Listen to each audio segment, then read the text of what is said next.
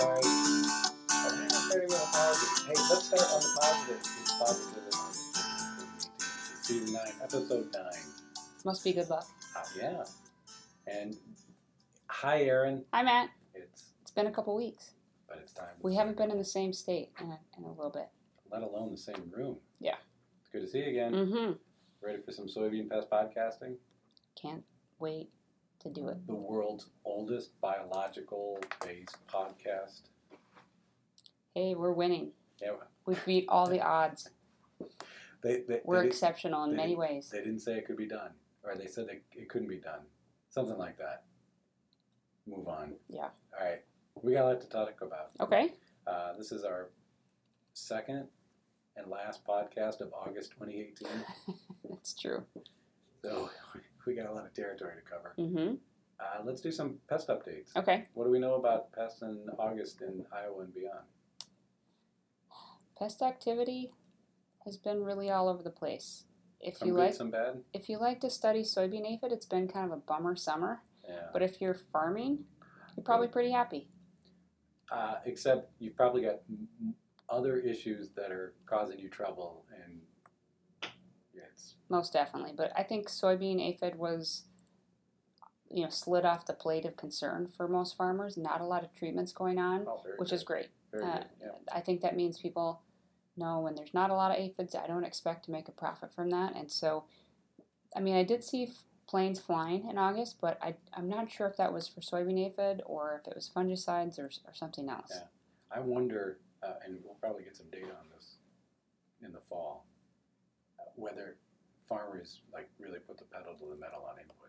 Yeah, so soybean aphid, not a big deal in terms of numbers, but with soybean prices down, maybe that resulted in less input use. Yes. And hopefully that's the case, because farmers, given the trade war issues and tariffs, probably need to save as much money as possible. Yeah, and for those folks that are in southern Iowa, I think we were set up for spider mite outbreaks because of the drought stress, but we got, I think, just enough timely moisture that people could find spider mites, but they didn't turn into outbreaks, so they're saved there. Yeah, it's been remarkable to me in talking with friends and colleagues like in Missouri and further south. We in central Iowa got a lot of rain. Mm-hmm. Is that fair to say? Oh, yeah. But it was almost the opposite in southern Iowa and Missouri. Dead corn, right? It really. It just had burned up. Yeah, and we were having fairly cool days where, 200 miles to the south of us, 90 plus and dry. That seemed pretty drastic change from one state to the next. I want to say one thing about that. I Sure. just came back on a road trip out east. I was coming through Pennsylvania, Ohio, Indiana, Illinois, and finally Iowa. And it was remarkable to me, especially in Illinois, how far along the soybean crop was. Mm-hmm. There were big patches that were under senescence. Mm-hmm. But when I got to Iowa, and this is along I-80, mm-hmm. didn't see the same thing. Mm. Yeah, when I had a meeting with our field agronomist this Monday, and almost everyone was talking about the quick progress to maturity for corn and soybean throughout the state. So it's maturing faster than it normally does, anywhere from 10 to 14 days ahead of a normal schedule. So smaller beans, smaller corn, smaller kernels and seeds, lower test weights, that kind of thing. So it doesn't look to be one of those bin buster type harvests. Yeah, and you said something to me, I think a day or so ago, that we had warm temperatures. Sometimes, not record-breaking, but we had, kind of moderately warm temperatures. Mm-hmm. But we had warm nights. Yeah. And the warm nights prevented the plants from sort of opening up the stomatas, bringing in the CO2, really firing up the photosynthesis machine. Yep. Because when it's warm, they're trying to prevent desiccation. So they never got a break. Yeah. I think they like the break at night. Yeah, and that's a recover. critical part of crop development and getting that optimal yield. And we didn't see it this year, so kind of a bummer. Yeah. But it's getting to the end, and it looks like there's regional differences in development but the overall picture is it's coming fast. Yep. We're getting to the end faster than usual. Yeah, I agree. When did this become the Soybean Agronomist podcast? I don't know. I feel like we need to bring in a physiologist or something like that just to get that, so we're not just like saying stuff, pulling it out of who knows where. Maybe John Sawyer or somebody could fact check this. Mm. So let's talk about something insect related. Okay. Let's talk about the chlorpyrifos ban that was announced back early August. Yeah. Oh. Really hit the social media world for a few days there. This is all over the place. Mm-hmm. I saw it on Facebook, Reddit, CNN, MSNBC, all the places. Maybe even Fox News. I think everywhere. I think my mom called me about this. Oh. That's social media. Your mom didn't call me, but yeah, I could imagine that. Does my mom call you a lot? I don't have to say anything else. No. Can we edit that out? All right, let's get back on topic here. So on August 9th, 2018, the Ninth Circuit Court of Appeals, this is the west coast of the United States, predominantly California, but also some of the other states, that Circuit Court of Appeals rejected the petition by Scott Pruitt on March 2017 to ban chlorpyrifos. All right, that got a little complicated there. Let's do a little bit of history here. Let's break it down. Back during the Obama administration, there was a investigation into the possible impact of chlorpyrifos on development of brains, baby brains, and there was a group of evidence that had been accumulating suggesting that chlorpyrifos can have negative impacts on brain development in humans. So Matt, do you know if this is just part of the ongoing data gathering that goes along with all insecticides so that they can continue the label, or is this a special type of process? Yeah, so I'm not a lawyer or a legal historian scholar, but what I understand is the last kind of federal change to the laws that regulate insecticides, the Food Quality Protection Act, back in the second Clinton administration, noted that there should be changes to how tolerances are set. Tolerance being the amount of pesticide that could be found on food or that people could be exposed to, because there's multiple routes of exposure. Yep. And one of the considerations that was put in that law is that you can't just consider exposures for people. You have to also think about the differential exposure that kids experience. And kids aren't just small humans. Turns out their physiology, their biology is often different from adults. And so this was a consideration that was part of the regulatory process for insecticides. And over the course of about a decade or so, there has been evidence suggesting that exposure to chlorpyrifos by mothers can result in changes to baby development compared to mothers that aren't exposed to this. Mm-hmm. And I'm summarizing a large body of research that, frankly, I don't have the expertise to fully summarize in detail.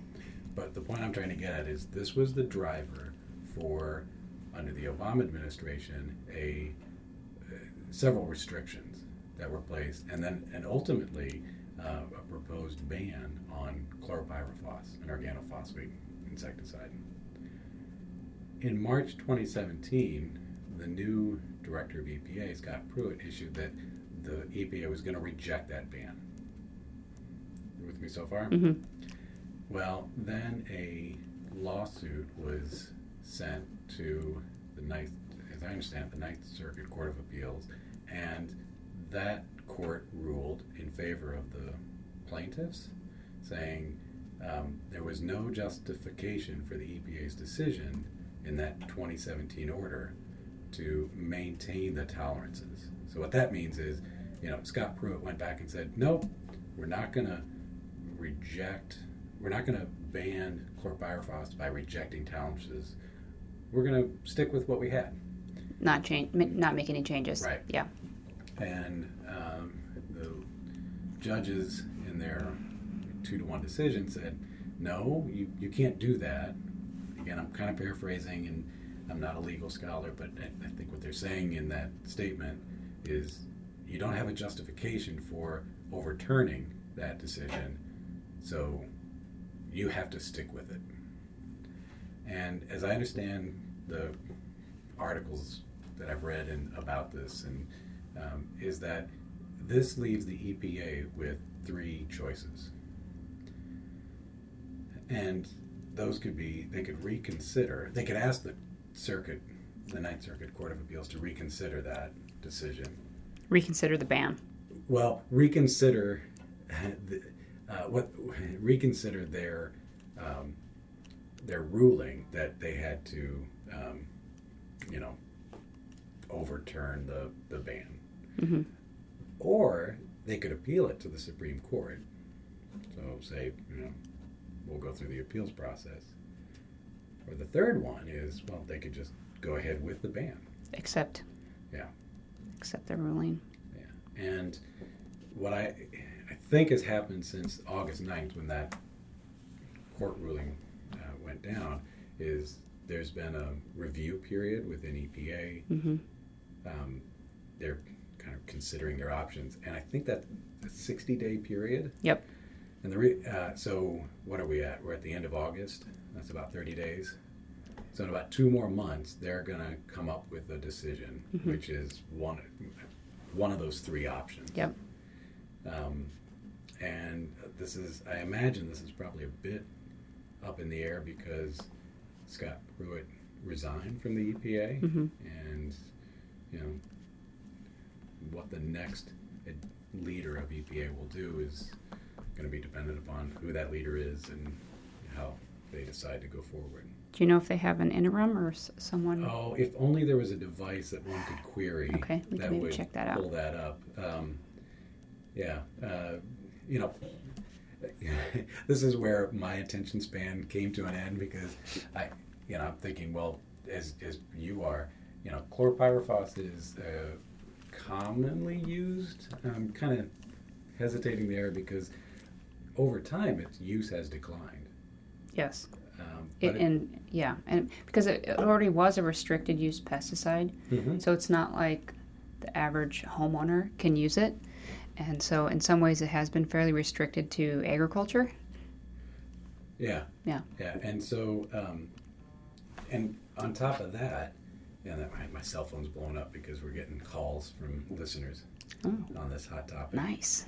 But on top of that, there was a ban on urban use, especially in areas where kids are, such that there was buffers between mm-hmm. schools and use of chlorpyrifos. But use in agriculture hadn't been affected. Right. But this new ban back 2016 would have taken care of all of that. Mm-hmm. Taken care of it. Would have restricted all of that. Right. But despite it kind of sound like my frustrated teenager daughter when she's debating. Irregardless of the EPA's decisions, there has been a recent historical decline in chlorpyrifos use. Now, didn't John Tooker and one of his students demonstrate that? For corn and soybean?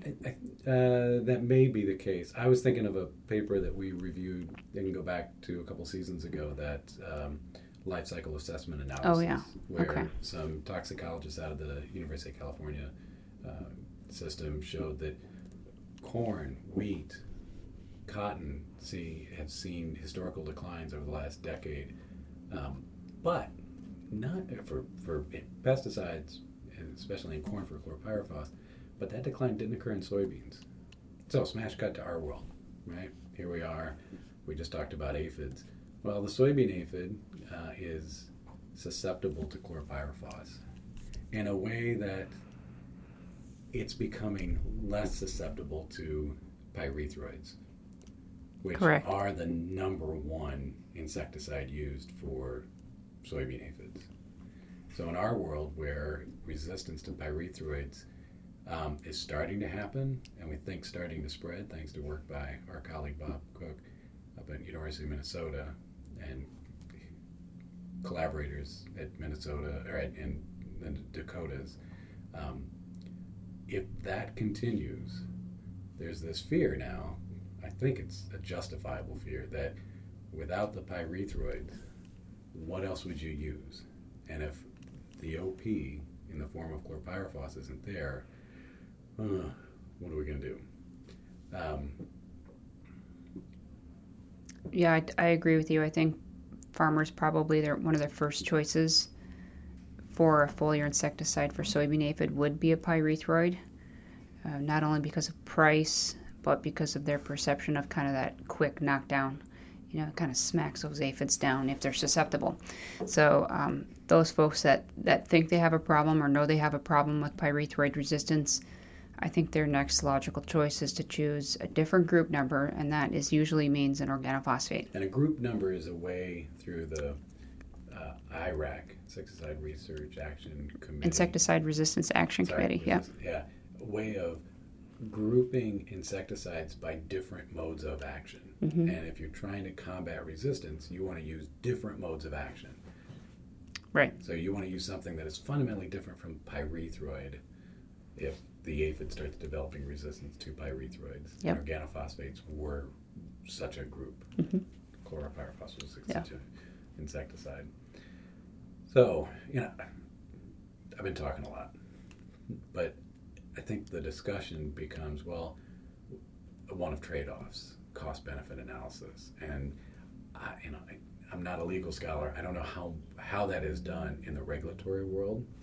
Now, there are ways to petition EPA for emergency exemptions, mm-hmm. but if the tolerances are removed such that it's effectively banned, I don't know if a Section 18 could be requested when pyrethroid-resistant aphids blow up, and what are you left with? Yeah, because I think about pests and other systems. If you have either resistance or you have restrictions on use, farmers will still want to use something, right? If they can't use a pyrethroid because it doesn't work, and if they can't use an organophosphate because it's not on the label, what will they be able to use? And there's very limited options after those two modes of action are taken away. Yeah, there could be sulfoxaflor and pyrotretramine, and was it cobalt is the commercial name for a pyrethroid and a neonicotinoid that's combined? Cobalt would be organophosphate in a pyrethroid. That would be... Yeah. So a lot of the premixes include a pyrethroid in with them. Okay. And so, but it's not an attractive option if you have resistance, right? Because usually the amount of a premix is not quite up to the fully labeled rates if they were sold individually. So all of that is kind of big picture issues. Yeah. Then there's some more short-term issues about, what would this ban mean for farmers that already have this in the barn? Mm-hmm. What would it mean for retailers that have it on the shelves? Yep. And I'm trying to remember when we did have a label for Transform with Dow AgroScience. The sulfoxaflor commercial name. Yeah. And then they basically had that same thing. They got sued and it got banned, so they couldn't sell it anymore. But do you remember if people had it purchased, could they still apply it? Yeah, that's a good question. We should research that. Yeah. Because I'm a little bit hazy on that. I think there has been the situation where, depending upon the timing of the ban. Yeah. So I'm just wondering if, it's August 9th was the ruling, and it would be October when a final decision has to be made. Would farmers not stockpile? That's not the right word, but would they prepay for what they perceive their needs are for the next couple growing seasons? Yeah. I mean, and what's the shelf life? Yeah, something like that. Yeah. And so if they paid for it, would they still be able to legally use it? Or you're talking about the tolerances.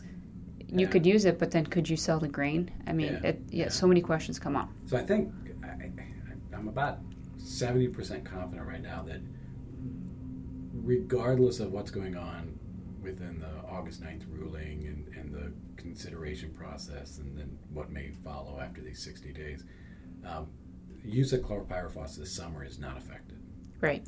So carry on, But if I were a farmer and I have a need, a year-to-year need for chlorpyrifos, I would be kind of, checking in, October, maybe November, and be thinking about, okay, what could this mean? Mm-hmm. Right now, we've been talking for 20 minutes.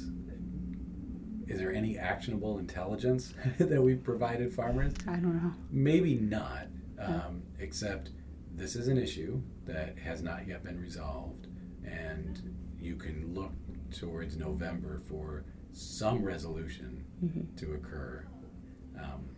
But for now, carry on. Could you imagine a situation where we can use organophosphates like chlorpyrifos, but it has label restrictions such as like a buffer around field borders or something like that? So this is the thing that kind of blows my mind is, if it's the concern is for child development, it seems to me that you could select restrictions on crops that would come into a child's exposure more than, say, others, and weigh some cost benefits. I don't know. I'm not a toxicologist, but it seems I wonder if there aren't points of flexibility in the regulatory process where working with the registrant, they could say, well, I don't know. This is hypothetical. Kids eat a lot of mushy peas. All right, so let's think about restricting the use there, removing the tolerances on snap beans or whatever. Yeah. But on fruits and vegetables type. Sure. Yeah. And but then think about, for a field crop like soybeans that doesn't really channel into the diets of kids. Now, there's a whole nother question beyond child exposure, worker exposure, and that's another set of issues that have their own sets of questions that have to be asked that are different. I often hear farmers or applicators don't like using chlorpyrifos because they perceive it to be more toxic because they can smell it. And they don't like that smell. They don't have that same perception when it comes to pyrethroids. If I can't smell it, it must not be bad. So, that's a whole nother hurdle to cross, but that's why, not only price, but like their perception of safety, although both would be considered restricted use, the smell of chlorpyrifos is off-putting to a lot of farmers. But in some ways, that smell can be a godsend if you're trying to avoid exposure. Well, wait a minute, that smells bad. Yeah. Let's get out of here. Anyway, I think it's a good thing. It's good to talk out loud on some of this. I've been getting some questions about what is the impact of losing chlorpyrifos from field crops in Iowa, and there's so many questions about what would happen for next year. What are their options? Either a ban or a restriction. It could change the way that people think about managing pests, and it could ultimately be a more expensive thing to do. Yeah. So people are, when the market value isn't good, people don't want to spend more money on pest management. So it's not really a happy story at this point. Yeah. And, kind of to repeat myself, there are things people can do. They can contact the EPA. There's routes for that. But in terms of how this immediately affects pest management, right now I don't think there is anything. Right. But in the future, there could be. And, for our little slice of this pie, my thinking is, we should investigate alternative pest management practices, because the more diversified our toolbox is, the less likely, one is going to be lost due to, say, resistance or regulatory action or whatever. And I shouldn't say less likely, but at least the impact of that loss is reduced, if you have more tools available to you. Yeah. Hence our decade plus work on aphid-resistant soybeans. Yep, exactly. So makes them even a more valuable tool to use in combination or alongside a foliar insecticide. So maybe host plant resistance really gets kind of picked up within the industry. Who knows? Yeah, one hopes. Have we killed that topic? No, we just scratched the surface, but true. I think it's maybe as deep as we can go today. Yeah. Yeah. I think you're right. So, anything else we need to or want to talk about? The You season's got a field day. Pardon? Sorry, you got a field day next week. I have a couple of field days. I have one down at Armstrong Farm near Lewis to talk about the soybean gall midge, which is kind of blowing up in western Iowa, and then on the 6th, going up to northern Iowa for Practical Farmers of Iowa PFI field day, talking about host plant resistance for soybean aphid and bringing along graduate student Erica Rodbell, and she's been working on it for a couple of years. You're going to bring along some examples of midge damage to that PFI? We could. Might be interesting because I think I heard you say something like 10 counties in Iowa? 16, at least 16 that I know of. There's likely more, but that's what I've been able to confirm this summer. And that part of Iowa, have you had any reports from there? I can't remember what county Marble Rock is in, but it would be close. Okay. Yeah, I mean, it's something that people should have their eye out open for. And it's kind of devastating, right? I mean, those plants are like walking dead. I mean, they look okay from above, but in my opinion, infested plants die. It's not like, you lost a few pods or a few beans. Those plants don't make it, and they lodge and tip over. Oh, so it's, like aphids, you can tolerate a certain amount of aphids or spider mites, but with this, they basically cut them off at the knees. Do you think it's a zero threshold pest in the sense that if you see evidence for it, some management is going to be necessary? Well, that is hard because my observations is that it was highly aggregated at the edge. So it would be a perfect pest to do site-specific, if you could do perimeter treatments. If you had a UAV trigger, with some kind of pesticide cannon, do we know what pesticide would kill this midge? I don't think it's hard to kill the adults, but I don't know of products that can get inside to have systemic activity. And it doesn't appear that the insecticidal seed treatments had much impact this year, which that would be a perfect use for seed treatments. Yeah. But appears that because they have multiple generations. So, if you get infested in July and August, the seed treatment doesn't have an effect. So I think it'll be either an adult control program. You'd have to have a well-timed treatment or treatments. But ideally, it would be something like host plant resistance. And this is a target-rich environment for a bunch of research. Oh, yeah. That could have pretty profound impact, assuming that this problem continues, right? Yeah. It's kind of expanded over the last It definitely ramped decade. up this year. I would expect it to progress eastward in Iowa and westward in Nebraska. Okay. But I don't know what the limitations are, like why some fields get infested and some don't. There's all these scenarios floating around. Some had cover crops, some didn't. Wow. So some really believe that cover crops play a role, but I visited, handfuls that didn't have cover crops in that county. So, it doesn't seem to be favoring or discouraging them. And the midge adult, this little fly. Mm-hmm. Let's compare. How many soybean aphids could sit on the back of a midge? You could probably fit a mom on a couple babies. Yeah.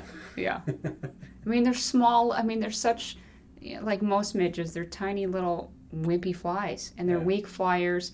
You can hardly even pick them up before you smash them. I don't know how they can get around, but they do. Well, I mean, obviously they have. They have wings. They have a couple of wings. Yeah. They have a couple of wings, at least. At least two. That's why they're a fly. But it just seems like, how could that little thing, cause so much damage? Yeah. But those larvae are just like teenagers in the fridge. They just cannot stop eating. And they just eat themselves to, What's the time? What's the time? We're about 30 minutes. At 30 minutes, Aaron tells the best joke ever. Kids opening up the fridge. They're just like, I cannot get enough to eat. Yeah. And they just can do an incredible amount of damage. It's crazy because they're so small. I know. Where's that going? It's like an 8-year-old, I think. I mean, I don't have kids, so I don't know, but it just seems like they could graze all day. No, my 16-year-old is worse. Oh my God. We just traveled across country, and we would stop at places, and she'd be like, "Can I get something to eat?" It was like nonstop. Every couple hours. And then we were at this shop. She really likes to go to what do you call it? Thrift stores. Mm-hmm. And she found this necklace or bracelet, and it had a little piece of like metal with really tiny lettering, and she brings it up to me. She holds it right up against my face. She goes, "Dad, what do you think of this? Is this me?" And it reads in tiny lettering, "Always hungry." Maybe she's going to be tall. Maybe she's going to be a midge. I don't know. We'll find out. So much to learn. So maybe we should wrap up there. Okay. Yeah, I think right, that's our cue. Field days next week. Yep. If you're PFI, you can come. If not, yeah, I think you can still come. Crash the party. Yeah. Hey, Aaron. They say some people only use 10% of their brains. Mm-hmm. I think a lot of us only use 10% of our hearts. Oh. You know what that's from? No. Wedding Crashers. Love that movie. Okay. So, hearts and minds. Okay. Hey, thanks, Matt. you can find us on Google with Soybean Etymology, Twitter at Aaron W. Hodgson. You're going to be tweeting all next week. Crazy tweets about... Always be tweeting. Always be tweeting. We're done.